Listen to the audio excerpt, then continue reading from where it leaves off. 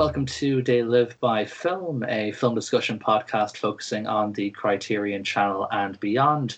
My name is Adam Lundy, and I am joined as always by my co-hosts Chris Haskell and Zach Bryant. How are you doing today, guys? Doing good. How are you? I am great. And Chris, how are you, my friend? Hey, doing really well. I don't know if I was trying to think if there's a theme for this week because we've done tooth extraction and then COVID survival. So I think this is just a regular. No, there is a theme. You weren't here. Me and Zach were talking about it. This is COVID survival part 2, Electric Boogaloo, because I had to go get a COVID test today. I got my nose tickled by a very friendly nurse. I've been off sick the last couple of weeks or a couple of days, and just with a sore throat, nothing major. And my doctor said I had to go get a test before I can get signed off to go back to work. So yeah, that was it. I had to get a test today, but I'll be very surprised if it comes back anything other than negative. Wait, so if you didn't get the test, you would not have to go back to work?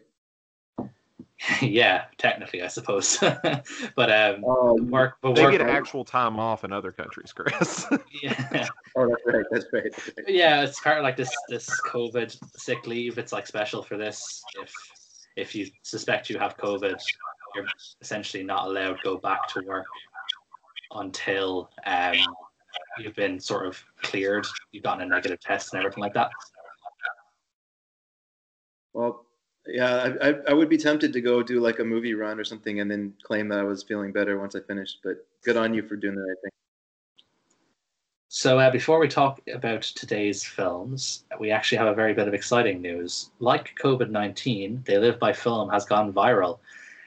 We launched our website this week, theylivebyfilm.com, where you can find all the episodes of the podcast. They're going to be uploaded there every 2 weeks, the same way they are, posted on the normal streaming sites. But also, you're going to be able to get a bit more in-depth look at our thought process and how we view film. Because we're going to be posting up reviews of films that we've seen and ones that we're not even going to be necessarily talking about in the podcasts. There's going to be new reviews going up every day, at least sort of 2 or 3 pretty much every day of reviews for films that we've been watching. So yeah, check it out, theylivebyfilm.com. It's live now, and yeah, you won't regret it. So we'll crack into the first film, now that we got our shameless plug out of the way. So the first film, which I think is going to be really fun to discuss, despite it not being very fun to watch, was Fat Girl. So Fat Girl, for the uninitiated among us, it is a French film from 2001 directed by someone who I don't really know a lot about her, but I've read that she's a very controversial director. Her name is Catherine Breillat. I can't really pronounce her French name. But just to give you the basic rundown on Fat Girl, the synopsis from IMDb is 2 sisters confront their sexual attitudes and experiences while on a family holiday. That is a massive understatement of what happens in this film. And I think we're going to get a lot of different views. I know when we did the discussion on Reddit about this film, there was a lot of conflicting views on how to view this, just in terms of its artistic merits versus exploitation versus Zach's displeasure of the film. I'm going to start with you, Zach, because obviously I read your review earlier today, and there was one line that killed me in it. Before I get you to actually display your thoughts for it, I just want to ask you a really quick question. Is Fat Girl your Images? Is this going to be your meme film? Yeah, I'm going to bring this film up in every episode if possible. Oh, fantastic. If this is your first episode, I am well known for hating the film Images by Robert Altman, and I bring it up whenever I can because it's a terrible, terrible movie. So I'm glad to hear this is going to be added to the list of movies that we don't bring up in fear of backlash. But yeah, look, let's just take your raw thoughts on this one, Zach. Okay, so I'm going to go ahead and start with what I thought was good about the film. I appreciated that it looked like a movie. It was successful in that, and the acting was pretty decent. Okay, well, I'm finished there. So let me talk about why this film does not work for me at all. So obviously with the film, you talked about these teenage girls exploring their sexuality, their You know, they're going through they've obviously going through the puberty, the terrible, terrible teenage phase we've all been through. None of it's interesting. Like I am. There is so much they could do here. Like I'll go into my first example because I don't know if we're going to spoil the end of this or not. Oh yeah, we have to. Like we can't. Talk about this Okay. So I'm free with spoilers. So the first thing is a big theme I think of this film is talking about how abuse kind of comes in different forms and how it can appear to come from a loving place, and obviously by the end of the film a very hateful place. But the problem is and I have no problem with the lack of subtlety, but this is one of those cases where I think it's kind of needed. Like you're trying to inform people that there's this abuse, but let's look at the first example where you have the 20-year-old Italian guy. What's his name? Fernando? I think that's Fernando. Yeah. So he is basically like when he's laying in bed with her, trying to convince her to have sex with him, and that's all fine, good, whatever. I get it. It happens. Awesome. But it's the most boring way possible. Like I sit there and listen to him for like 20 minutes saying, if you love me, you'll have sex with me. I'm like, that's not, I know this is what happens and that's fine. But it's a sledgehammer. It's like, here is the most easily shown way that you can do that. There's no nuance with it. There's nothing subtle about it. And then you get to the end and suddenly it does look subtle when, the point, I don't know what the point of that was. Like the very end of the movie, I don't know what the point is. Like it just, random violence happens, random sexual violence happens, abuse looks like that. Okay. I just don't know what I'm supposed to get out of it, I guess is the issue I had throughout the whole movie. So lack of subtlety to sort of chalk it down to one major thing, lack of subtlety. Yeah, and I don't mind lack of subtlety. I mean, you guys see what I review all the time. I mean, half the stuff I watch doesn't have subtlety to it. But it's the wrong tone for, what it's trying to convey. Like, I feel like this movie thinks it's important in discussing important things, but no one's going to get there and sit there and say, oh man, this is the abuse I don't understand. Like this, it's so overt that it's not really going to teach anybody or open a perspective for anybody. Just for some perspective on Zach, for those of y'all who don't know, his top 100, and it's a rolling 100. So it started, January of this year? Is that right? That's correct. The number 3 is Brawl in Cell Block 99. So just to put that in perspective as to how miserable this experience was. I can deal with someone's face being like ripped off through concrete, but not this. What did you think of it then, Chris? Let's see if you have a different perspective on this one. So I really think this is a film that benefits from a second viewing, and that's unfortunate because a lot of people don't ever want to watch it a second time. And I totally get why not. Like I would never say like this is something you should watch again. But I think it benefits from a second viewing because, Zach, my first time I saw it was just by total coincidence almost exactly a year ago. At the time I was just going through the They Shoot Pictures 1000, and it was like number 1000. So it was the first film I watched in like January of last year or something like that. And I hated it so much.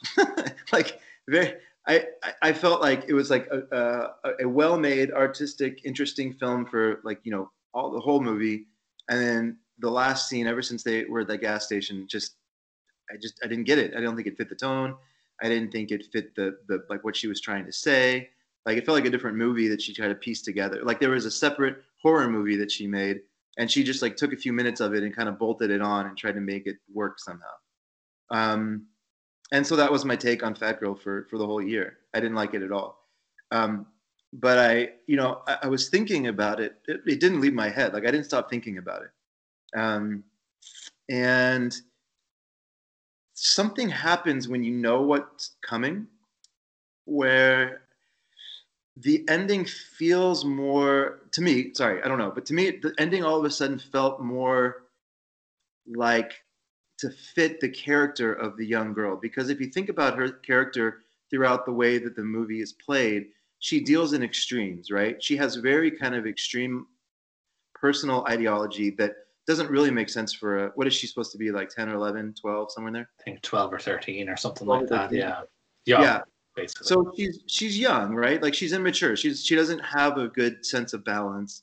She has a very clear definition of what's right and wrong already, which is interesting. Um, and she's smiling while she's essentially getting raped, right? And if not smiling, then she's at least like satisfied by this happening because it fits into her worldview of like how she wanted to lose her virginity, right? Which and so it's very unnerving, and like I think knowing that that's going to happen at the end, it sort of colored the way that her character was, the way that she spoke, and the way that she interacted with the other characters in the movie throughout the rest of the film, for me, and it was less random and chaotic for me watching it a second time. The other thing that helped was actually hearing other people talk about it, because there was somebody that brought up on the Reddit discussion around how this was a fantastic description, kind of what you talked about, Zach, of like the different levels of abuse and like the different levels of male sort of power over women, and the way that some of it's more subtle, and some of it's not. And so I don't really have a strong opinion on that, other than to say that that's an interesting, perspective, and I can understand how that viewpoint is certainly not represented a lot in film, right? And we were talking a little bit about the Bechdel test earlier. Like it's rare to see women acting this way in movies. So in that way, it's kind of interesting and unique, and maybe has a place as a more artistic work. I'm not going to challenge you saying it's boring or on the nose or heavy handed. Like, that I don't, yeah, I get it. All I can say is that the second viewing helped me understand, I think, a little bit more about what I think. I hope I don't get this wrong. I think her name is pronounced Brillat. Like, I think it's actually one of those times in French where you say the T. But anyways, I could be off. But what she was trying to do in a lot of her movies was to like kind of poke the audience in the same way that like a Von Trier would do, or a Von Trier would do, or like a Gaspar Noé, or like a Haneke. And she's trying to, well, she is. She's saying like women can be this way as filmmakers as well. We can be shocking, and we can sort of be on the same level and make shocking cinema. So I think in that sense, I respect it. I will definitely not watch it a third time, but I think you mentioning Von Trier is like super interesting, because one of the first films I wanted to like compare it to when I watched it was my distaste for his film Nymphomaniac. And I have very similar criticisms of Nymphomaniac, where it has this ending that comes out of left field. And it's like, okay, Von Trier, I got you. I understand what you're saying. Thank you for beating me in the face with it again for 4 hours. At least this one's only 86 minutes. Yeah, totally. What about you, Adam? I saw you shaking your head a little bit on both when we were both talking. No, I know. I think you both bring up great points. The ending is is not subtle in any way. It's as wild an ending. Like, I'll never forget the ending. It's as wild an ending you could possibly hope for, or maybe hope's the wrong word, but it's as wild an ending you're probably ever to see in a film. I do agree with a lot of what you're saying, Chris. I was getting those sort of feelings. Obviously, this is my first time watching it. But yeah, the main character, Anise, I think is how they pronounce her name, Anise. Yeah, she basically talks about the whole film with her and her sister Elena, how Elena is desperate for her first time to be with someone who loves her, and Anise, completely opposite. She just wants it over and done with some stranger. So I do think what happens in the film is consistent with both girls' viewpoints. Obviously, they both happen in a very twisted way. Obviously, Elena says she wants to be with someone who loves her, and Fernando, being the typical fuckboy, basically spoon feeds her all the information that her naive mind, thinks he loves. Like she's made to believe that he loves her, when obviously he knows what he's doing. He's manipulating her, essentially. She's too naive to really realize that. And Anise obviously says she just wants her first time to be with some stranger, a one-time thing. And Catherine Brillat basically gives us the most extreme possible version of that, rather than, a one-night stand in a bar. We see her literally raped. So it's playing to the extremes of what each character was wanting as their first time, but at the same time, it is still consistent with their views. And I think, despite, we can say it's heavy-handed, we can say it's unsubtle. I think despite that, I'm happy that she was at least consistent. Now, tonally, the film does have some weird tonal moments. Like the music, I don't know if anyone else caught this. The music in this film is so weird. It's just so bizarre. There's like this weird sort of acoustic guitar, and it's all in a minor or a major key, and it's kind of like something you'd see on like a soap opera or something. It's just weird, out of place music throughout this film, and I don't know if maybe she does that on purpose to sort of make us feel maybe put us in a false sense of security, or kind of the opposite, maybe make us kind of think, why the hell is this weird music in here, and kind of put us off a bit. But like I think the film is really well directed. I'd never seen a Catherine Breillat film before. I've heard she's controversial. You're comparing her to Gaspar Noé. I was actually going to say the same thing. The vibe of this film be the same vibe of a Gaspar Noé film, where he just doesn't really give a fuck. He will sort of try out everything and anything and put it on film in an uncompromising and unflinching way, which is obviously what's done in this film as well. There's no compromises. There's not a lot of cutaways when things get heavy. So yeah, like I said in my review, it was probably the best film I'll never watch again. Maybe I was a bit too high in praise. It's probably not the well. Again, I suppose at the same time, any of the films that I consider really great, I'd have no problem watching it again. And that's nothing to say about the filmmaking aspect of this. Like, I think the film is relatively well made. I don't have any problem with the direction. I think the direction is really good. It's shot really intimately, especially the scenes between Elena and Anise, and then once Anise becomes more alienated, the shots reflect that. They show her sort of isolated in shots in sort of wide open areas, like on like the beach scene, for example. I think it's really well directed from a filmmaking point of view. The only reason I wouldn't watch it again is obviously it's a very heavy film to watch. And it's not something that generally, to be honest with you, I would never have watched this film myself personally, if not for the fact that it was chosen for the film club. But I think it's a good film. Does it have its flaws? Absolutely, it does. But I still think it's a good film, and it does have its merits. And I'm glad that I watched it. I'm glad that it's not like the kind of film where I think I've wasted an hour and a half of my life. I'm glad that I watched this film, because I do think it is a good film. But it's a hard film to watch, and yeah, some of the unsubtlety and the heavy-handedness of how it sort of shows the themes can rub some people the wrong way. So I do understand where you're coming from, and from your point of view, Zach. I think it's very much like any sort of art, it is going to be very, very subjective on, whether or not you enjoy it. And I guess I should at least put out there with my background that I work with kids for a living, and it's specifically teenagers and stuff. So I guess I'm going to react a little bit more harshly to things that I find really unsubtle when it feel like it wants to say something important, because I'm like, kids are smarter than people give them credit for, and I guess in this way it just made it feel like this is just it's kind of condescending, and that could just be my own personal thing and why I took it like that when I watched it. That's just an interesting angle on that. What did you think of Harmony Korine's kids? Did you ever see that? That was maybe like 20, 25 years ago you made that, or I don't know, maybe 30 now. Is that the I might be getting it mixed up with Happiness. Is this the one about the school shooting, or is it the one with Philip Seymour Hoffman? I'm trying to remember. They're actually different films. So the one with the school shooting, I believe, is Elephant with Gus Van Sant. Yeah, that's the one. Philip Seymour Hoffman is Happiness. Harmony Korine's Kids is when, if I've never seen it, but if I remember correctly, it's like a bunch of kids spreading AIDS, basically.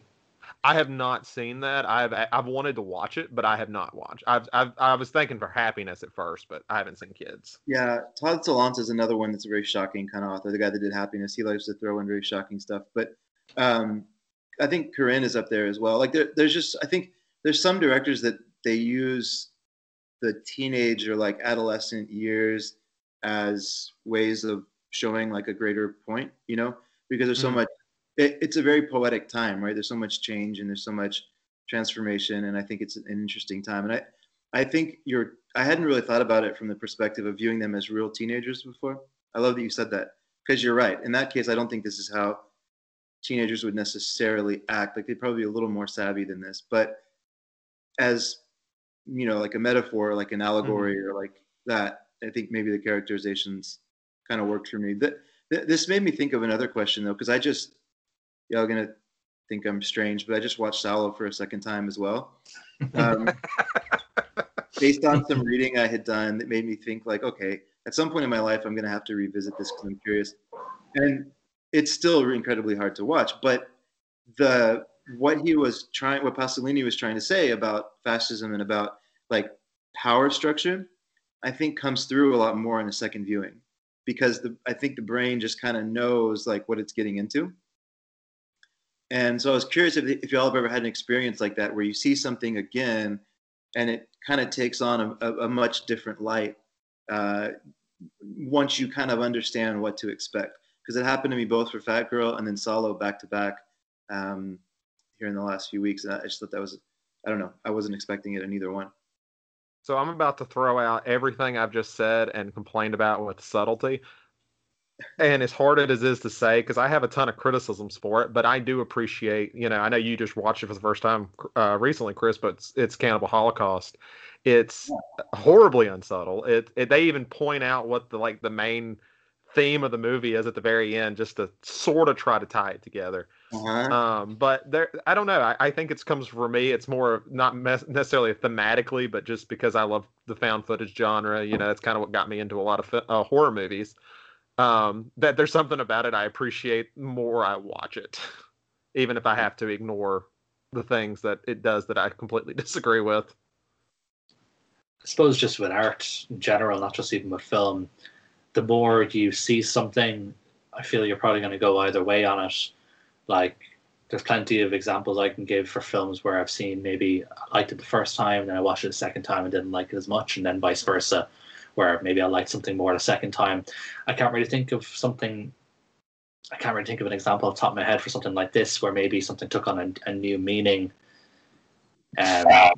The more times you watched it, I suppose, like one example I always give for something that I liked a hell of a lot more the second time would be Fellini's 8.5. So like I first saw 8.5 when I was 17. I just don't think I was ready for it, and I didn't like it at all. And then I watched it again maybe about 2 or 3 years ago, and I loved it. So I think, like all art, I think the more you sort of see something, you'll either grow a greater appreciation for it. You'll notice things you didn't notice before. You'll maybe view it in a different life depending on, where you are, what circumstances you're at.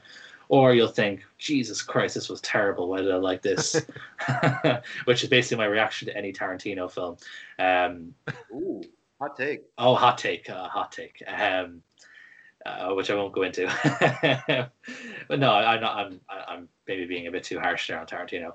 But yeah, from that point of view, maybe Fat Girl, if I watched it a year from now, like you did with a year between, maybe if I watched it a year from now, maybe I'll think completely different of it. Maybe I will think it was kind of too unsubtle and heavy-handed, and I'll be more in Zach's camp, or maybe I'll like it a lot more. And now that I know what's coming, kind of be able to read between the lines, kind of where you were standing from, Chris. So it's an interesting point to make up just about art in general. Really, the more you sort of look at something, will you grow more appreciation for it, or will you kind of see the faults more? I actually think I'm gonna take what Chris did. I'm gonna wait about a year or so, and I'm gonna throw it on again, and just, since I know you said you were a lot more negative on it the first time, and just see how I react to it. Because I mean, you guys know, you're in if you're not in the mood for something like that, it's just like, well, that was horrible, and I never want to see it again. Yeah, totally. It's like what one of the guys was saying in the Discord earlier about Antonioni's blow up. That you got to watch it in the right mood, if you don't, you'll hate it. So, Fat Girl, I could definitely see Fat Girl being one of those films. If you're not in the right mood, I can definitely understand that. I suppose it's hard to be in the right mood for a film like Fat Girl, but yeah, I think maybe revisit it. Like for me with this, like when my Letterboxd rating for this changed 3 times over the course of a few days. So I write my reviews on Letterboxd pretty much the second I finish the film. I do too. I don't really give it time to digest much in terms of like my core thoughts, because I like just get them out there, because otherwise I'll forget, because I'm just that kind of person. So like when I first put up my review, I rated it 3 stars because I thought it was just okay. And then I just kept thinking about the film. It got stuck in my head, and the more I thought about it, the more I liked it, and it's eventually crept its way up to a 4-star review now. because just the more I thought about the film, the more I liked it. Since we started the film club, there's only really been 2 films that we've watched that have just stayed stuck in my head. First one's Chungking Express, which for good reason is just, even though I've literally only seen it once, that first week, 30 weeks ago, when we started the film club, it's just been stuck in my head the whole time. And Fat Girl's been stuck in my head for the last month at this stage since we watched that. So, yeah, I think it's the kind of film, like, I probably won't watch it again. I'll be straight up and honest with you. If I am, it'll be a good few years before I bring myself to watch it again. But for me, anyway, it was kind of filmed over a few days. More I thought about it, the more palatable, and the more I liked it, really. And then the second movie that you will never forget is Images. For the wrong reasons. Because my hatred burns long and deep. I own that film on Blu-ray. I blind bought that film. Like, I didn't watch, like, when we watched it for the film club, I didn't watch it. I was not watching that film a second time. I watched that film a long time ago. I watched that film maybe back in like June or something, before the film club even existed. I blind bought that film because I love 3 women, and I thought, this film sounds great. Any particular 3 women, or are you talking about the movie from Altman?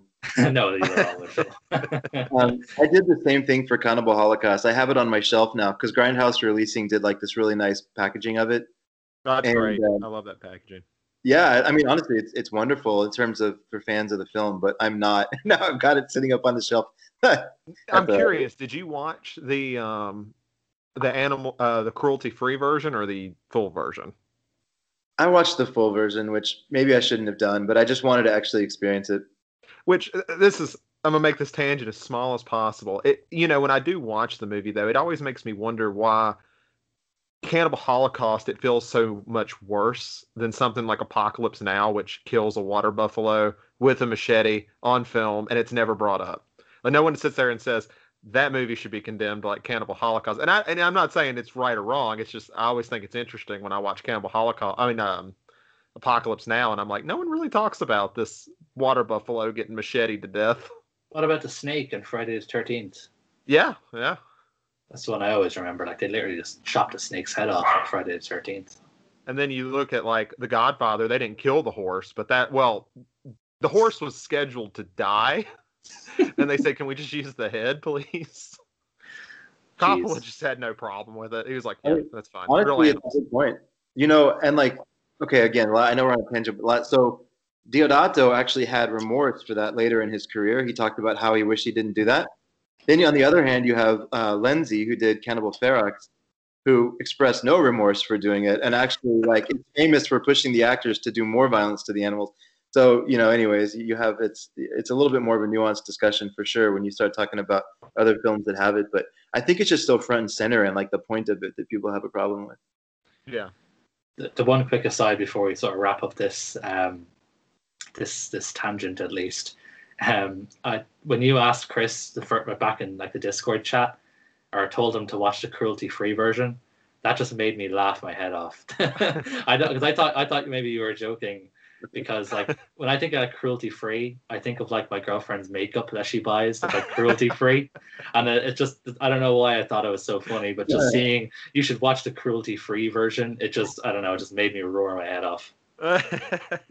I mean, that was like their huge advertisement when Grindhouse put that out, was like, you can watch it without all the animal death. Yeah, but that would actually, I probably wouldn't mind watching the cruelty-free version. Yeah. Cool. Any more points on Fat Girl? I'm just going through just to try and one thing I want to bring up kind of quickly, because we talked about it a bit in the Discord chat, and it's kind of a tangent, so I do apologize. It's about like the translations of foreign films into English. Mm-hmm. And like this I'm looking on the Wikipedia, and it actually has a few different alternative titles. So like the original French, and I'm sorry for French listeners, friends of the podcast, je suis désolé about this pronunciation. Amar Soir is like the original French title, which I'm led to believe does not mean Fat Girl. And then, according to Wikipedia, there's like 3 alternative titles, which is obviously Fat Girl. For My Sister, which apparently is very close to the literal translation of the title. And then, funnily enough, which I find hilarious, Story of a Whale Oh, come on. Come on. I'm not making it up. Go to Wikipedia. Literally, Story of a Whale is apparently one of the alternative titles of this film. What country was that? Uncool. Oh gosh, I don't know. Well, it's banned in Ireland, so it's definitely not here anyway. I don't know, maybe Australia or something. But I just thought that was very funny, and it got a conversation going on the Discord about other films that had sort of weird translations. Obviously, 400 Blows is brought up. I suppose a lot of French films are going to get brought up with this. So I just wanted to bring that up really quickly. I just thought Story of a Whale was funny, and I thought you guys would be interested to know that that's apparently one of the film's alternative titles. I prefer that title, honestly. Yeah, it just reminds me of Squid and the Whale, the Noah Baumbach film. That's what it reminds me of. In Japan, it was just called Virgin, which is kind of an interesting take on it. I'm just on IMDb has like the also known as page. Oh, cool! I was looking on Wikipedia. And there, apparently it's all kind of related to that, either Fat Girl or My Sister's a Virgin or something like that. It sounds like a Nickelodeon 90s TV show, My Sister's a Virgin. Anise explains it all. Yeah, exactly. No, I don't really have too much else to say. I think, it's funny where the imagination starts to connects the dots, or how imagination connects dots. I think, this film certainly brings up a lot of rich discussion around like illicit material. So I feel like these tangents were all actually on theme. It's something about this movie that just it's a very like kind of uncomfortable and awkward movie to watch, which I know was by design, but certainly brings up a lot of this other stuff we've been talking about. You know what bothered me the most in the movie though? When I can't remember their name. The fat girl, we'll just get the titular character, when she goes over to the diving board to put on suntan lotion and then puts on like 4 gallons on her leg. It bothered me so much. I'm like, one, you're blocking the diving board, and then you're being so wasteful. That's the big critique of this film is like the waste, the economic waste. That is the one fun thing about when you hate a movie. You find the stupidest nitpicks about it, and you're like, that is terrible, and I hate it. Like me and the Jigsaw in Images. God, I hate the Jigsaw so much. I'm just wondering what the budget was of Fat Girl and how much of that was spent on suntan lotion. That'd be if I ever met the director, that'd be the first question I'd ask. Like, how much did that cost? What was the percent of the budget taken? Especially with multiple takes, right? Yeah, that's what I was going to say. You'd assume they did multiple takes on this. I was just, again, I'm looking, I never go on IMDb. It's been a very long, I only ever go on there if we're going to be watching a somewhat iffy film and I want to know the parental guide stuff to know what to expect, which is a reason why I ventured on for this film. And I've just noticed the plot keywords of this, which is female frontal nudity, breasts, sexuality, nudity, and loss of virginity. Those are apparently the plot keywords for this film. Which, when they showed the older sister, when they showed her naked, first thing I did was Google how old this girl actually was. So I was like, they didn't really put a 15-year-old girl like this, did they? And she was 20. So I was like, okay, I feel a little bit better. Okay. Yeah, she was 20. I just assumed the French are animals. Well, then the girl is actually 13. So when they showed like her breast, I was like, well, I guess it didn't matter either way. They were going to do it one way or the other. I suppose they could. I was going to say they probably can't show her engaged in sexual activity, but then she gets fucking raped at the end of the film. It's the French. The French. Vive la France. I can't No find offense to any French listeners.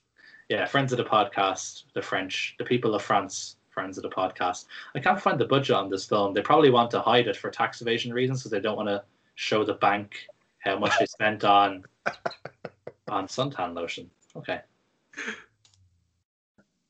All right, welcome back to Collection Corner. This is the I'm broke because I spent everything in the December edition. I did pick up a few things that I'll get to, but I wanted to bring attention. I think there's this new label coming out that I'm interested in. So I went through and I did a series, I guess, of writing on Arbelo's films this past year. There's only 8 titles, so it wasn't that hard to go through, do a complete run. And one of the guys, it turns out, that actually did a lot of the preservation work, restoration work for them name is Craig Rogers, and he's super active on Reddit actually, and is on Letterboxd as well. He's very active. And so I just thought I'd send him a note and just basically say like, "Hey, I like what you're doing," and he responded, which is super nice of him. So friend of the podcast, Craig Rogers, and I got to chatting a bit, and he's starting a new label called Deaf Crocodile, and they're going to be. Yeah, it's pretty good. And here's the summary of it. So launching in 2021, Deaf Crocodile slate is focused on new, independent, or lost and unseen world cinema with a special interest in animation, LGBTQ films, cult horror, fantasy, foreign cinema, and the work of emerging and established female filmmakers. They're going to release 4 to 6 films a year, and so they start this year. So I thought I went through and signed up for his newsletter, and it's just there's something fun in the air right now. I think this is a weird kind of byproduct of COVID, but when people are home so long, they didn't really have much to do. I think physical media collecting really just took off like a skyrocket. It's been such a big boon here in the last, I feel like 18 months or so. And it's giving some people some confidence to go off and start new labels doing interesting, more kind of obscure niche work, which I love and always want to try to promote. So Deaf Crocodile Films, and you can see some of the restoration work he did. He included it on his website. It's kind of fun. He's a very talented, I don't even know what you would call that, restoration artist or whatever. So I'll bring awareness to them. And then the label that I want to talk about just really quick is Raro Video. So I picked up a few of theirs, and I just watched one of them, which I was curious to see another Ruggero Deodato film after Cannibal Holocaust, just sort of to get a vibe for this guy. Like, who is this guy? Because that's what everybody talks about. So there's a movie he put out, which is a sort of lurid version of Polanski's Knife in the Water, and it's called Waves of Lust. So speaking of subtle titles, there subtleties. And it's interesting because it's anyways, it's a skin flick. I mean, like, kind of call it what it is. But within the movie, the characters each take on a very clear sort of metaphor for capitalism, or like the people, or maybe folks that are trying to strive up towards power. And he really like hammers it home on the stereotypes and to help prove his point. So I think it's actually a film that works as a piece of art. And it kind of works on both levels. Like, it has the women in it, if that's what you're in there for, but it also works as a piece of art.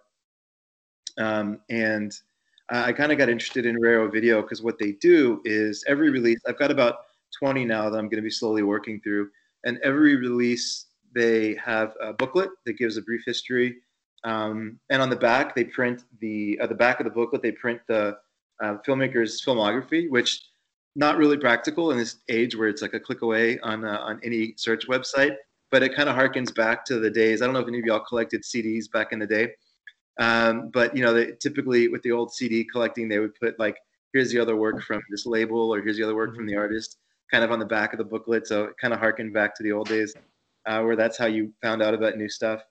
And their transfers are poor, but the special features are great. So I'm kind of curious to check out more of this label. And they focus in just on Italian films that are like films you haven't heard of from the directors you have, if that makes sense. So cool. Yeah. What about y'all? Zach, I guess? Yeah. Just on your Raro Video, I would recommend their release for Hanging for Django. That's the only one I have, but I really enjoyed all the special features for it. So looking for something spaghetti western, definitely go for that. I haven't gotten a lot the last couple weeks. I've been just kind of finishing up a couple things on my John Carpenter stuff, double dipping, because who doesn't need 6 copies of Halloween or The Thing? In case the other ones break, of course. But actually, I'm gonna concentrate on one. I actually just watched it recently, and somebody on the Discord who's one of their favorite movies is Possession, done through Mondovision. I don't have anything else they've ever done. But I really love the case of this. It's really well done. It's really nice. It's got a nice booklet and everything with it. And I finally got to watch the movie for the first time very recently, after owning this copy for 2.5 years. and never watching it. Just as a random recommendation, it's pretty good. Other than that, I got a Steelbook from Big Trouble in Little China and Someone's Watching Me, which was a Carpenter TV movie where he kind of did a De Palma Hitchcock thing, and it was good. So not a whole lot here for me. So Adam, I'll let you take it. You really are going deep in your Carpenter collection. If you're collecting his TV movies now. Yeah, I'll get Elvis soon. Don't worry. Possession. You just reminded me of Possession because there's no Region B release, and I've been wanting to see it for a long, long time. So now that I'm region free, actually, I might try and see if they do. I don't think. I remember there was like a limited edition. They're both done by Mondo Vision. They have a standard. They have a standard as well. That one I have is a standard, and it's still really nice. There's a 4K that just came out too. It might even be. In France. Yep. Yeah. Sorry, what was that? France just put out a 4K. See, I'm not 4K. I'm only Blu-ray at the moment. Yeah. I'm very tempted to go to 4K, but I just went region free, so I'm not ready to take that leap just yet. Oh, cool! $9. Yeah, I am ordering Possession soon. And next time I do, I'm going to wait until some of the Criterion releases for Region A come out, and I'm going to do like a bulk order because just saves me paying a ton on shipping. Just for one thing. So I'll put Possession in my basket, ready to, because I've been wanting to see that for a while. Kind of similar. I've just been picking up some random pieces here and there, nothing too special. I got a couple of Eureka films in, Ace in the Hole, from Billy Wilder, if I remember correctly. I haven't watched it yet. Pick Up on South Street from Sam Fuller. I'm a big Sam Fuller guy, and Pick Up on South Street was really good. But the one I'm going to talk about is another Eureka release, and I'm now going to call Eureka friends of the podcast because they sent me this release about a week early when I pre-ordered it. So Eureka, Massive Cinema, you are friends of the podcast. I do actually have a review. Sorry to plug the website again, but I do have a review of this film up on the website. It's called The Last Warning. It was an early film, 1928 in the USA, directed by a guy called Paul Lenny, who was a German who was working in the Expressionist movement and then came over to the United States to work around the same time that Lubitsch would have, and a lot of these sort of German guys would have started emigrating over to the States to make movies in Hollywood. Mm-hmm. It's a really, really interesting film. It was made in two versions, both a silent version and a sound version. The sound version is considered lost, and apparently that's a good thing because the contemporary reviews for it were not very good because of the limitations at the time. They found the dialogue was just very clunky and just kind of killed a lot of what was going on. So obviously I watched the silent version and I thought it was absolutely great. The intertitles were so creative, so many different fonts, so many different things. Like there's one intertitle where these two characters come in and they're basically both saying the same thing. So they have one intertitle card with the two same pieces of dialogue, one under the other, and then they then merge into one big piece of dialogue to sort of say they're saying at the same time. And it's full of really, really creative title cards. It's really great in that respect.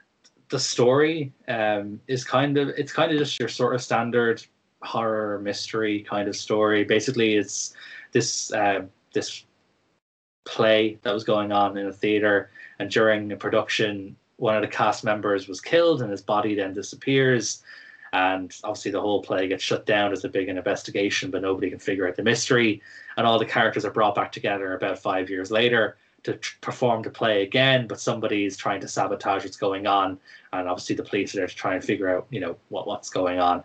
So the plot is pretty sort of standard, but it's just told so creatively. Obviously the title cards, as I said before, but the visuals are just really incredible. The camera movements are like something you wouldn't really see in this kind of film, or this era of film, I should say. The camera in this era is normally very static, but in this it just moves around so much. They must have had it on some kind of contraption because it was almost like they were doing dolly shots before. Obviously dollies were a thing. It was like the camera was swooping, it was going up and down different levels, it was shooting at these really crazy oblique angles. Just really, really creative filmmaking, really ahead of its time in terms of its camera work. I thought it was a really great film. The packaging from Eureka is really nice. It's a really great transfer. There's like a few maybe sort of hisses and pops on the visual on the film. You know, it does have that grain, but it's not like it's like 2D. It is like definitely like a 1080p presentation. It's from a 4K scan apparently, so it is really good quality. Some really good booklet, like all Eureka stuff. It was a really good booklet. And the kind of odd thing for this film, which I found a bit bizarre when I looked it up afterwards, it has a new score. So it's not like the original score that first came with the film. It was like a brand new score made from scratch. And it was made by this guy called Arthur Barrow. And whenever I see like, people who do new scores for these silent films, I always like to look up the composer to see if they've done anything else or what they normally do. And this guy, Arthur Barrow, he's not like just a normal film composer. He was Frank Zappa's bass guitarist in the 70s and the 80s.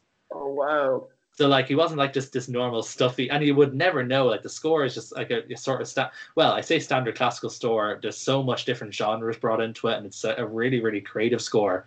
But yeah, I was just so shocked. I thought I was on the wrong Wikipedia page when I looked up the guy. I'm like, there's no way Frank Zappa's bassist is the guy who did this. And then I went to look at his credits, and lo and behold, he's credited for not just this but tons of other silent film compositions. So obviously a really talented guy. And I just thought that was really fun and interesting. So yeah, The Last Warning, Paul Lenny, the release from Eureka, really, really great. If you're region free or if you're like me in region B, definitely recommend picking it up. It's really, really good.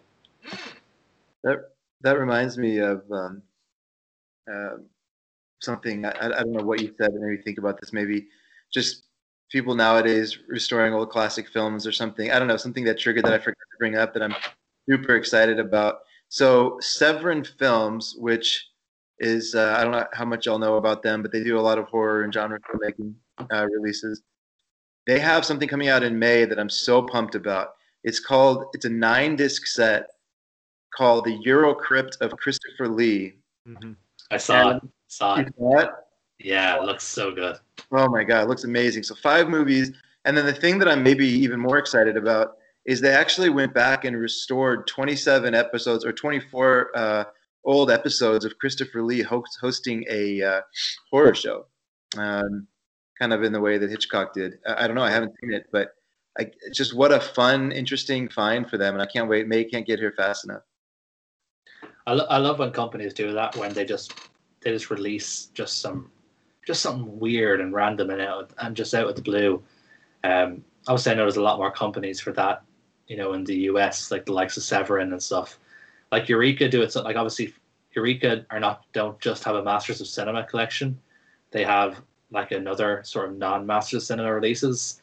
And they're actually just announced recently a limited edition set of Boris Karloff at Columbia, where it's like a bunch of like old Boris Karloff films that I've never heard of it in my life. Like one of them is called The Boogeyman Will Get You. Like these are the kind of films that they've collected, that they've done high definition scans of and are putting out in this set. So I do love when companies just go out on a limb and just release something absolutely bonkers like that. It's great. Yeah, totally. All right, and now we're gonna have a little discussion on The Night of the Hunter. It's about a religious fanatic marries a gullible widow whose children are reluctant to tell him where their real father hid their $10,000 he had stole during a robbery. So apparently you had the most controversial take based on Reddit, Adam, so I guess I'll let you go first. I don't know what the hell was going on with that one. I just kept getting downvoted, and all I did was say how great the film is. Yeah, I don't know, maybe this is controversial, but I think it's the best film ever made. I literally cannot name a single flaw in the film. I think it has a lot more perfections than it could have to being anything considered a flaw. Everything about it, like in terms of you look at the main components of what makes a film great, in terms of characterization, plot, direction, cinematography, production design, this film has it all, and it's such a different film from what you would see, not just in this era, but just in general. It just has this atmosphere. And I'm so glad that I wasn't the only one to bring it up, because the sort of fairy tale atmosphere, when I was seeing other people saying that in their reviews, I felt so vindicated, because at least I knew I wasn't sort of reading into something that maybe wasn't there. Yeah, this film for me is perfect. I wouldn't change a single thing about it. Yeah, I'm just gonna sing this film's praises the whole time. So maybe if someone has a more controversial take, they might want to take over, because I only have good things to say about this movie. Honestly, if somebody hates this movie, they're probably going to hate this segment of the podcast, because I think we all have pretty positive opinions about it. If someone hates this movie, they shouldn't be listening to this podcast, because it means they don't like film. So there you go.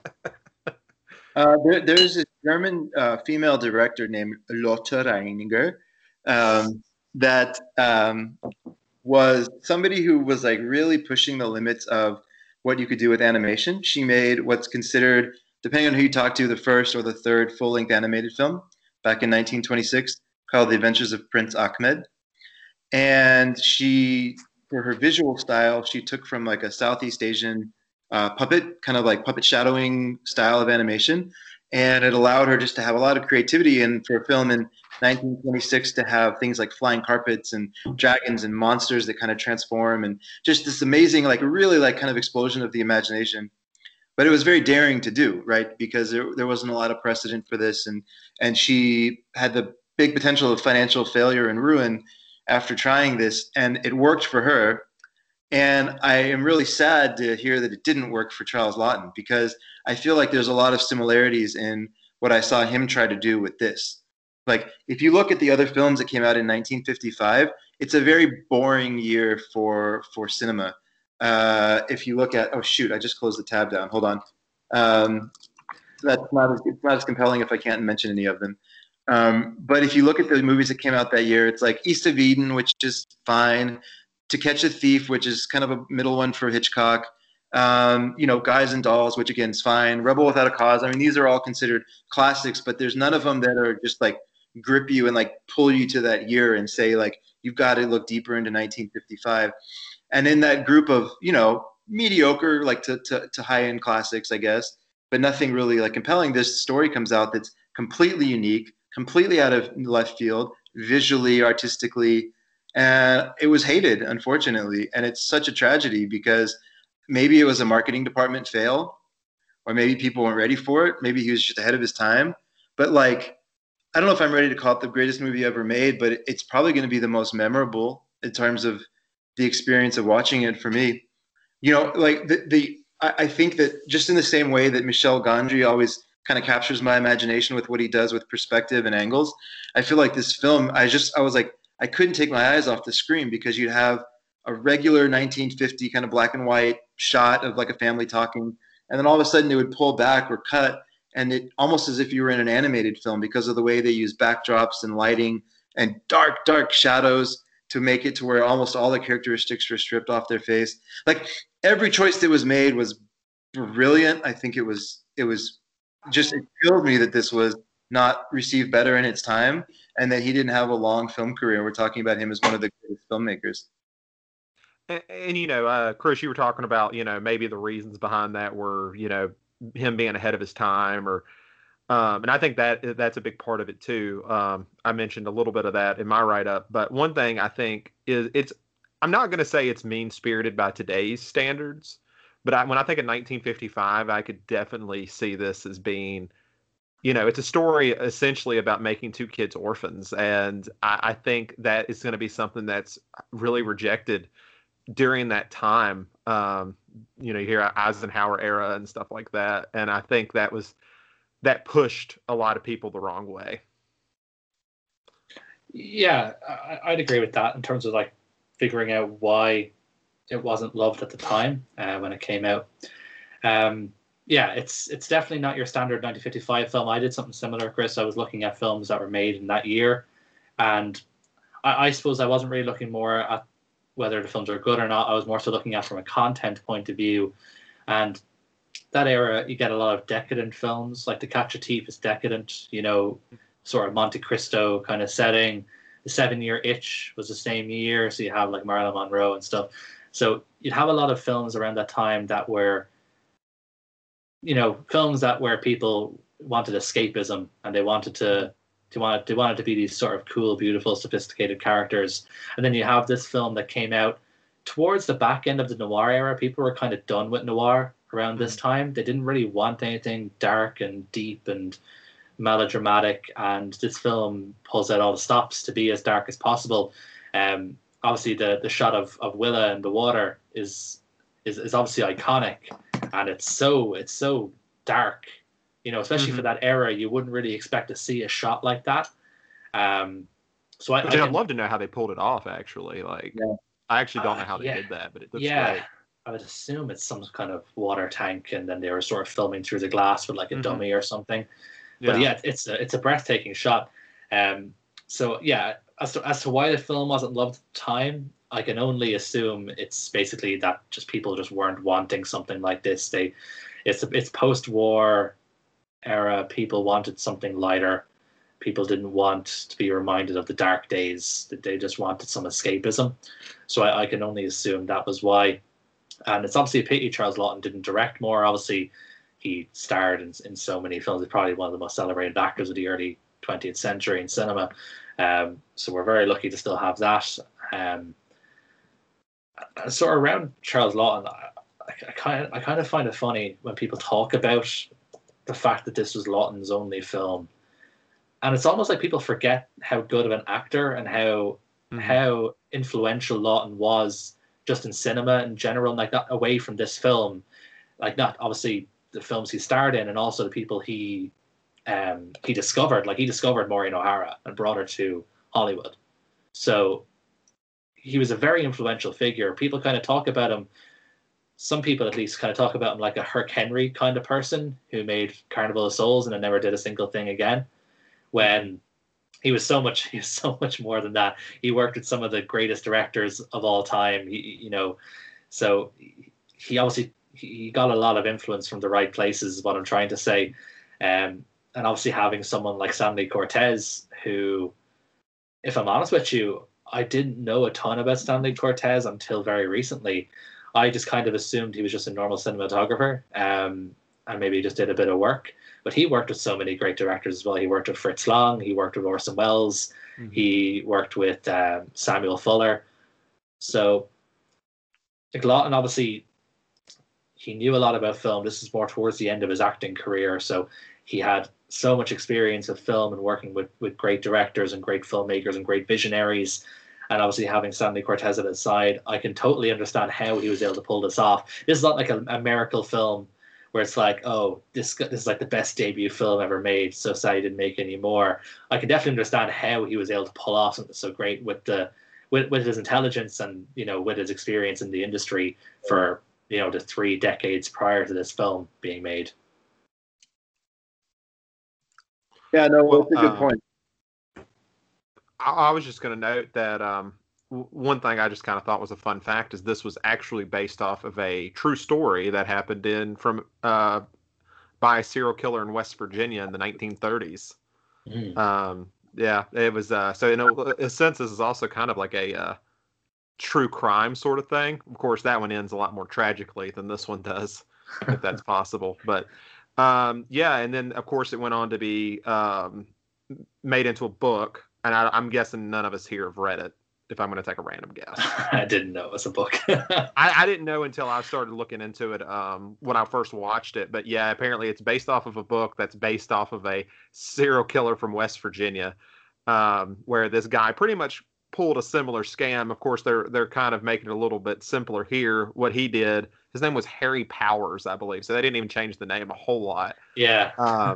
But he would take out those love ads, the Craigslist personals back in the 30s equivalents in newspapers, and find widows, find out where their money was, murder the wife and the kids, and start it all over again. So like a really dark individual. And surprisingly, as many serial killers we have in the U.S., he's not one that's brought up a lot, and he probably is one of the darker ones, especially in that era. Probably because you have so many, to be fair.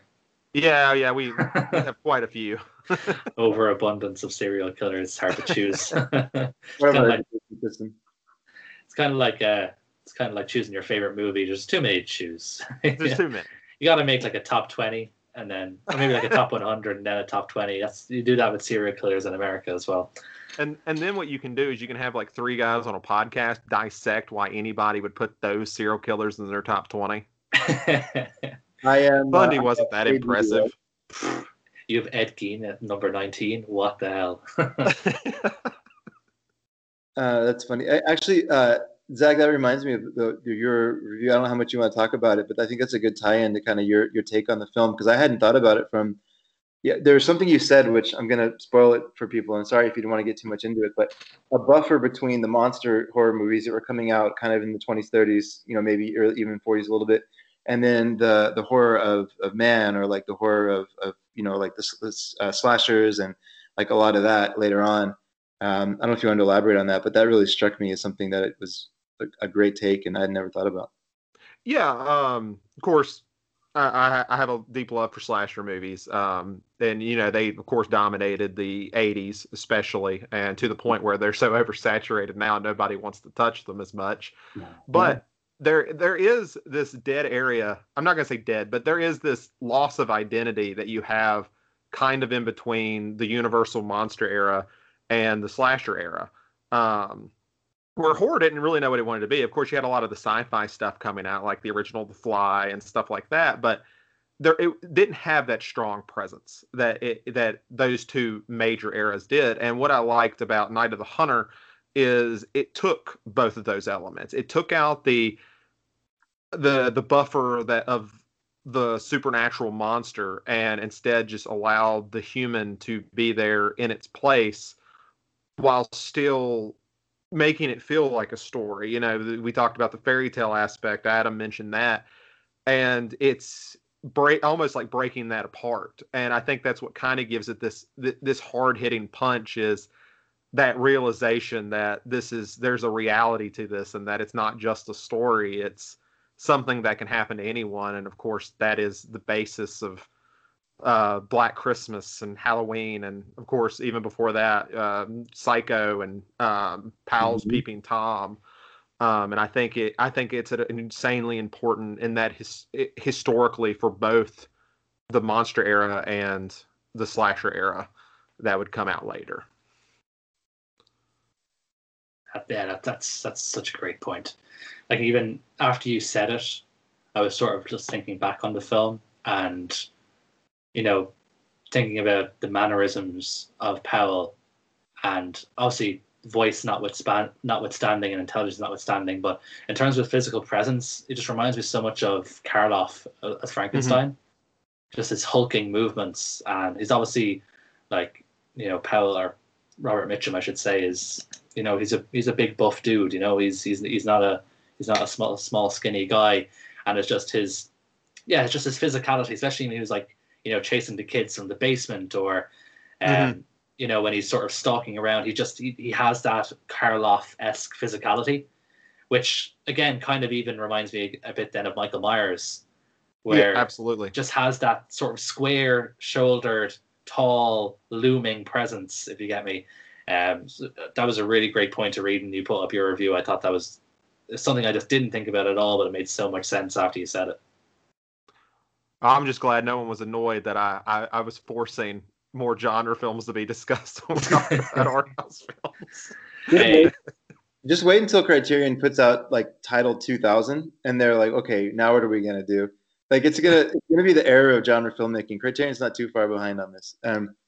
But I think that I listened to about the first 5 minutes of the commentary. I was just curious to hear kind of the introductions, and maybe some of the they always kind of do a summary in the beginning of a commentary, and it's on the Criterion channel still, actually, if you all have a chance. It's a really interesting commentary, because they get one of the second unit directors on to talk about the experience of making the film. And the first thing he says is, this film is about the battle between good and evil, light and dark, love and hate. And I think that's what I love so much about your point, Zach, kind of tying it back into what the direction they were kind of going with in the commentary, which is that it's something that comes up in a lot of films, with horror films or thrillers or dramas, this battle between light and dark. And it might be the best one to do that, both visually and in story. I think, Yeah, right? the Because contrast that in is it, so absolutely. easy to make that topic cliche and cheesy and not good. But I think the way that they shot it visually and the way they told the story makes it like a very good representation of that struggle, which is I don't know, I latched onto. For me, I think that good versus evil is not between the Harpers and Powell though, because John and Pearl, they're still protecting their criminal father. And I brought this up on someone's review. Someone was mentioning about the ending, which I won't spoil here, because yeah, it's not as crazy as Fat Girl's ending. So I don't want to spoil it. But someone was asking, about the film or the film's ending and why John did what he did. And for me, it all harks back to what set the plot in motion. And what set the plot in motion was this stolen money, this dirty money. And John essentially was suffering from the sins of the father by protecting the stolen money. It was kind of like, the sins of the father, that sort of biblical idea that they're passed down from father to son. Uh-huh. John was protecting the stolen money that his father, it's not like it was like an old family inheritance money. It was stolen and a man was murdered for this money. It's almost cursed. So for me, the actual sort of good versus evil battle is not between the Harpers and Powell, because really they're both fighting for the same sort of evil end, essentially, of keeping the stolen money.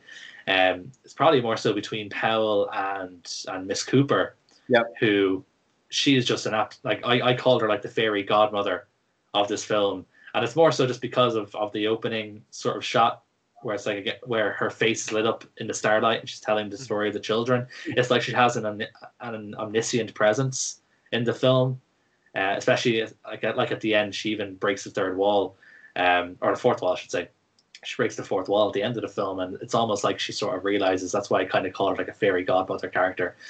And I think her and Powell are just like there's polar opposites. They're just two forces of nature in their respective sort of sides. I'm kind of talking like Damon Lindelof here, with talking about good and evil being forces of nature and things like that. I'm going a bit lost on it, but yeah, I think the sort of dynamic between when Miss Cooper comes into the film, I think the whole film just changes. The first hour is just so dark and you can say depressing, but dark is the best way to really put it.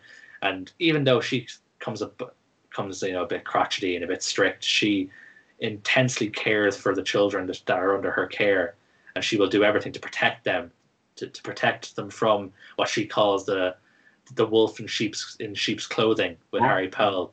So I definitely think there's a power struggle there. But yeah, what really sets it off is the money, the stolen money. If that didn't come into play, obviously the whole plot never happened. So it is kind of almost like a red herring or something, or a Chekhov's gun. It's something that gets the sort of plot moving. But it's like I don't think that the Harper, even though look, I'm not gonna call John Harper a anything too bad. He's like a 10-year-old kid at the end of the day. He's just doing something he promised his dad before his dad got taken away. But the fact that he was himself doing an evil deed by holding the money does not exactly make him a character of, going by the force of good, if that makes sense.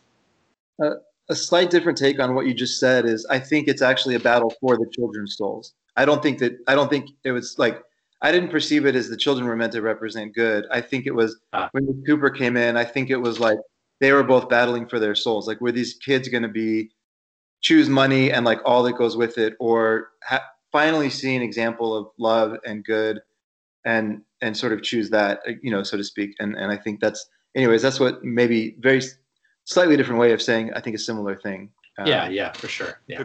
So kind of like the battle for the idea that evil is through nurture, and even someone like Powell wasn't born evil; he became evil through his life, and the children could end up the same way. Yeah, I like that. Yeah, I definitely see that. I was trying to think of anything else I want to bring up. I was looking through Charles Laughton's filmography. He worked with so many good directors. One thing, there's actually a decent amount of humor in The Night of the Hunter that I remember the first time I watched it, I didn't really expect. And it's just little small things. But probably the one that I thought was the funniest was when, after he kills their mom, And he's talking to the neighbors, and they're all like, I don't know what's gotten into her and all this other stuff. And he's like, Satan. And I'm like, and she's like, oh, that's right. And I'm like, that's awesome.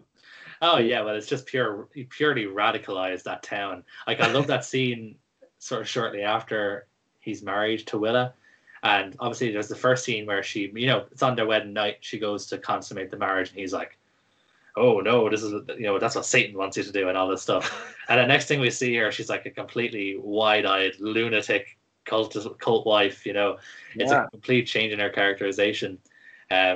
The part that gives me a little bit of a chuckle, I suppose, is like Powell's opening monologue when he's driving in his car. He's like, "How many wives is that now, Lord? 5?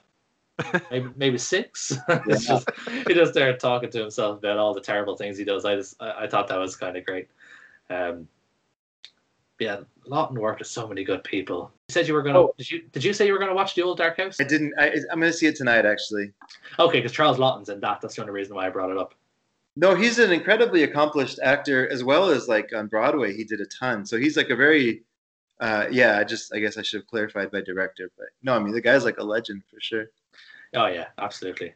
And like I didn't even realize until I started looking him up. Like again, I was one of those guys who thought when Night of the Hunter he just came out of nowhere and just made this film, and like Herc, is it Herc Henry or Herc Harvey, the guy who made. Is it Herc Henry, the guy who did Carnival of Souls? I think Harvey, but yeah. Herc Harvey. No, it's definitely Herc something. I'm actually going to look it up now because it'll annoy me. There's an interesting scene, a featurette on that Blu-ray that talks about he was like making industrial films. Yeah. I watched that short, the extra. It's really, really interesting. Yeah, because he gets annoyed when people ask him, "Why did you only make one film?" Like, I made thousands of films. Yeah, right. They just weren't features; they were just industrial education films. Yeah, how to put up like ladder safety and stuff. Yeah, Herc Harvey, that was him, Herc Harvey. Because I thought Charles Lawton was another one of it, because everyone talks about Charles Lawton or Night of the Hunter's great. The director only made one film, so I just thought he was another one of those guys until I looked him up and I saw, oh well, this guy's obviously a very accomplished actor. Like he worked with James Whale, Cecil B. DeMille, Alfred Hitchcock, Charles Vidor, Jean Renoir, Jules Dassin, King Vidor. And this guy worked with so many. David Lean, Billy Wilder. Witness of the Prosecution. I have that on Blu-ray. He was in Spartacus. Apparently, I haven't seen Spartacus, so I can't say for sure. It's one of the Kubricks I haven't seen. He worked with so many great directors. It's kind of not a surprise that he was able to make such a great film himself. So now we come to our final segment, which as always is Any Other Business, where we just talk about a film that we saw recently that we want to shout out. It doesn't have to be Criterion. It doesn't have to be good. Just something that we like that we want to talk about. So who will we start with? TikTok. We'll go with you, Zach. What have you seen recently that you liked? It's funny because I was just telling you guys about the Warriors thing I was going through. I'm not very familiar with Walter Hill. I've never watched a lot of his stuff, but I did watch a film of his called Southern Comfort. It has a pretty good cast, and it has Powers Booth. It has Fred Ward. It has one of the Carradines in it. I don't know which one. I think it's Keith Carradine. But essentially, it's kind of a mixture of Deliverance meets Dog Soldiers, in the sense that it's about these Army recruit guys who are in Louisiana down in the swamps, and they're supposed to they're supposed to go to this thing for a training retreat, this area in the swamp. And well, because of like all the rain and stuff, that area is underwater, or the way they were going to get there is underwater. So they decide that they find these like canoes sitting out, and they're going to take them, and so they don't have to double all the way back. And one of the brilliant Army guys decides to take his M16 filled with blanks and shoot it towards the Cajuns, who have no idea they're blanks, obviously, and they end up shooting their sergeant.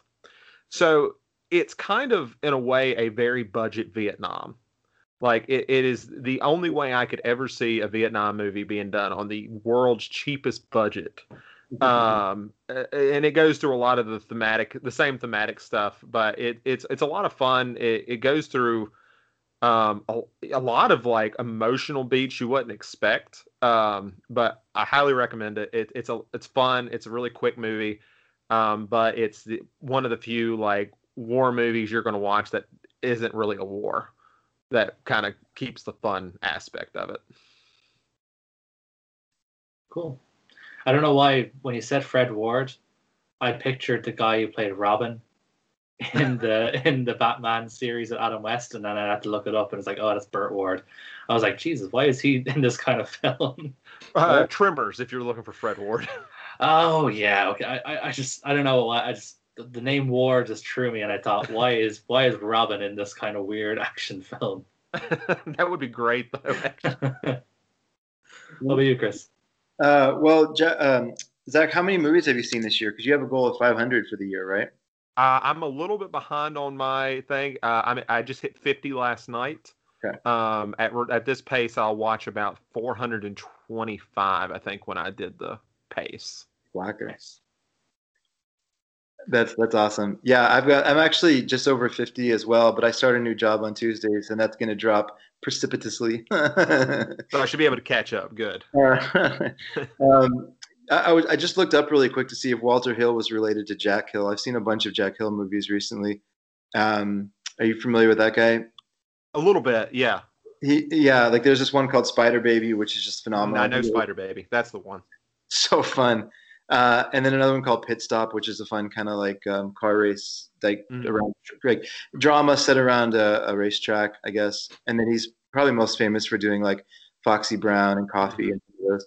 But I don't think Walter Hill's related to him. Anyways, I was hoping that would be a fun little Hollywood connection there, but common last name, I guess. The one I want to talk about, after seeing Solo and Cannibal Holocaust, I wanted to get those out of the way, like back to back, so I could just kind of get them out of my system. I decided it was time to finally start the Fellini's, the march through all of Fellini's works for this year. I had been slowly collecting all of his films last year with the goal of making this the year that I do that. And the last one came in kind of late January from Italy. It took like 3 months to get in, but I have it. But so anyways, so I have all of anything he did feature length, including the TV doc Clowns, which is apparently pretty wild. And then also all of his collaboration work that he did. There's a big deal in the 60s and 70s apparently in Italy to get like all of the well-known directors together and make like some collaborative works where they like anthology works, I guess, for comedies. So I got all those as well. I'm 2 in now. I've seen Variety Lights, and then I just last night saw The White Shake. And God, it's just, I don't know, maybe it's just more the way that my brain works or something, but it's especially after seeing those like like terrifying movies, it's so refreshing. I love Fellini so much. There's something about Italian filmmakers for me that like, especially like the whole neorealism movement, like Ormi did it as well, where you just take relatively normal situations and put characters in it, and you hire a lot of non-actors, and you go out and you film, and you put just a few elements in the film that are kind of fantastic or extraordinary. And Fellini did it better than anybody. And I love, I don't know how much, have y'all seen either one of those movies before, Variety Lights or White Shake? No, I went to go actually watch The White Shake earlier after reading your review, and Criterion Channel doesn't have it. I'm waiting to see when they're going to add all the Fellini stuff like they did with Vardo's sets and the Bergman set. They added all those onto the channel, so I'm hoping they all come onto the channel as well, because after reading your review, I got The White Shake sounded really great, so I went to go watch it earlier, but I didn't then because it wasn't on the channel. It's fun. Yeah, I've seen probably, I don't know, 6 or 7 Fellini movies at this point, and this is the most straightforward, just comedy that he did, which is interesting because he has Antonioni writing with him. And then I guess, this is another kind of point that I was thinking about. I didn't know much about him, to be honest, other than I've seen 8½, and Armor Cord and La Dolce Vita, I guess, before I started this, maybe one more. But just like Kurosawa did, and got me thinking about if other filmmakers did this, he made a lot of his movies with the same people.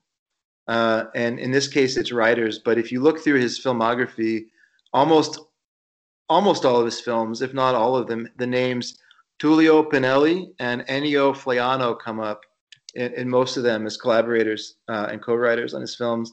And I just, Kurosawa had his like, there was between 3 or 4 other writers on almost every one of his films as well. And it's just interesting that, I guess that you talk about filmmaking is never done on an island, and at least with these two, sort of well-respected and well-known directors that I've been working through, it certainly feels that way. Whether it's a cast of common actors or a common crew, it's like a movement almost. It's not just one person. The person becomes like the face of this movement, but he gets to take a lot of people on the journey with him, so it's kind of fun. Awesome. I'm looking forward to watching more Fellini because I've seen very little of him. I've only seen 8.5, La Dolce Vita, I Vitelloni, which is my favorite of his, and La Strada. So I'm definitely looking forward to watching more of his stuff. I'm kind of tempted to maybe splurge for the set, but I want to get the Bergman set a bit more than I want the Fellini set. So I was saying, I'm hoping once more of his stuff goes up on the channel, I'll definitely be checking it out, especially his earlier stuff. It's fun, yeah. What about you, Adam? For me, I watched just the other day. I'm friends of the podcast will know I'm a big Abbas Kiarostami fan. I think he's just a genius filmmaker. I went back and watched his first film, like his first sort of what you would call a full-length film. It's just over an hour long, and it's called The Traveller. It's kind of like a weird companion piece to Where is the Friend's House, because they both follow basically a young boy on a quest or a journey. And it's just about them getting from point A to point B and the people they meet along the way and the things they do to complete their quest. So it's a very straightforward, standard storytelling, but the way the two films are told and the characters are very, very different. So in Where's the Friend's House, which takes place in rural Iran, the boy is on a noble quest. He's driven by kindness to try and return a notebook to his friend who, if he doesn't do his homework that night, he'll get expelled from school. And he does everything he can in his possible power to get that notebook to his friend.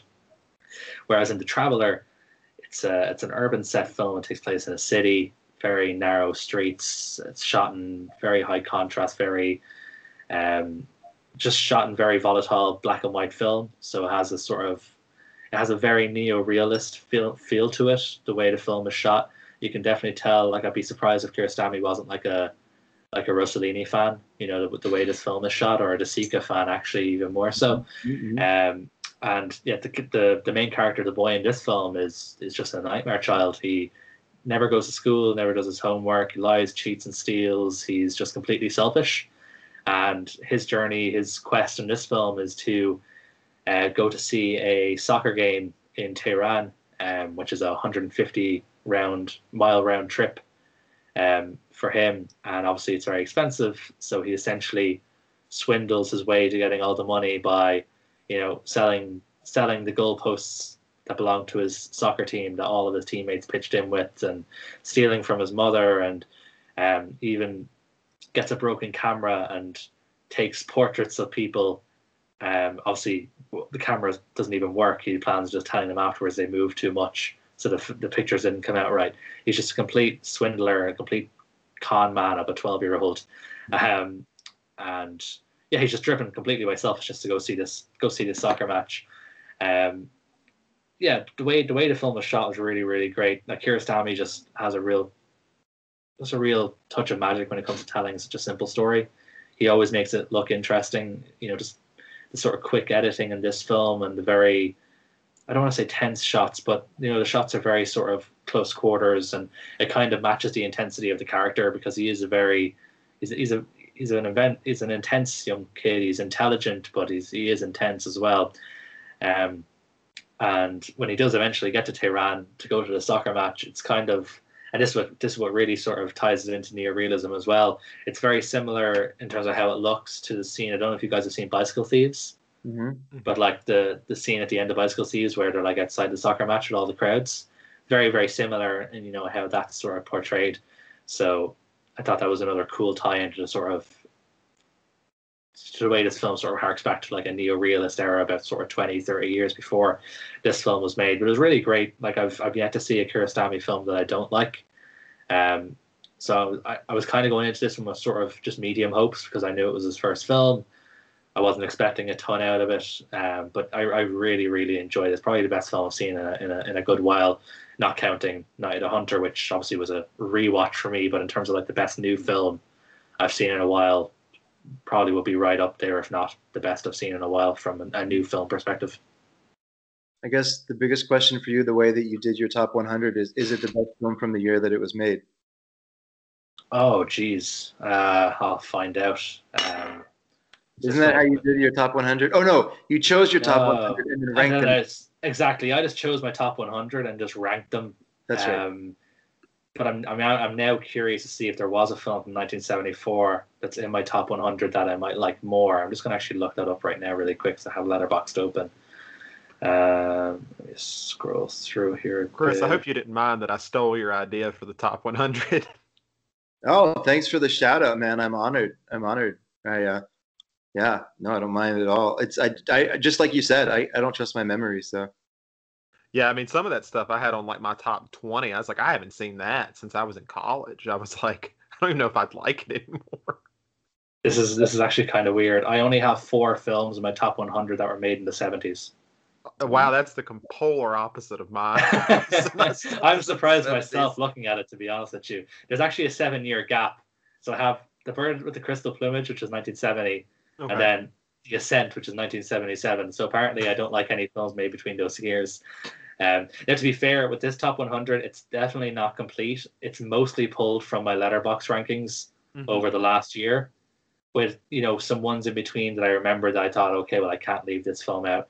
So I'm sure there is 70s film enthusiasts, don't come knocking at my door. I'm sure there is films in the 70s that I do like, but off the top of my head, yeah, Traveller, best film in 1974. You heard it here first. It's going to be hard competition with The Night Porter, but is that year? And Texas Chainsaw Massacre. Yeah, exactly. So I think Zach fills in nicely like the 70s and 80s for you, Adam, because that's kind of your sweet spot, Zach, right? Yeah, that's where I'll have my love for, is in the 70s and 80s. I'm just looking at films. I just did a Google search for 1974 in film, and to be fair, like this year, like I'm not gonna, like, there is definitely better films like The Conversation, Young Frankenstein. Just from the first line here, I'm sure there probably is better films, but I'm not seeing anything here that I love from 1974. The Parallax View was 1974 as well. Yeah, I'm not seeing anything here from 1974 that I love. So, yeah, I'm going to say that's my favorite film of 1974. I'm going to go out on a limb and say that. Heard it here first. 1974, friend of the podcast, the year 1974. And that wraps up this week's episode of They Live by Film. You can catch me, Chris, and Zach on our Letterboxd or Reddit accounts, the links of which will be in the description. And don't forget to follow us on Twitter at They Live by Film.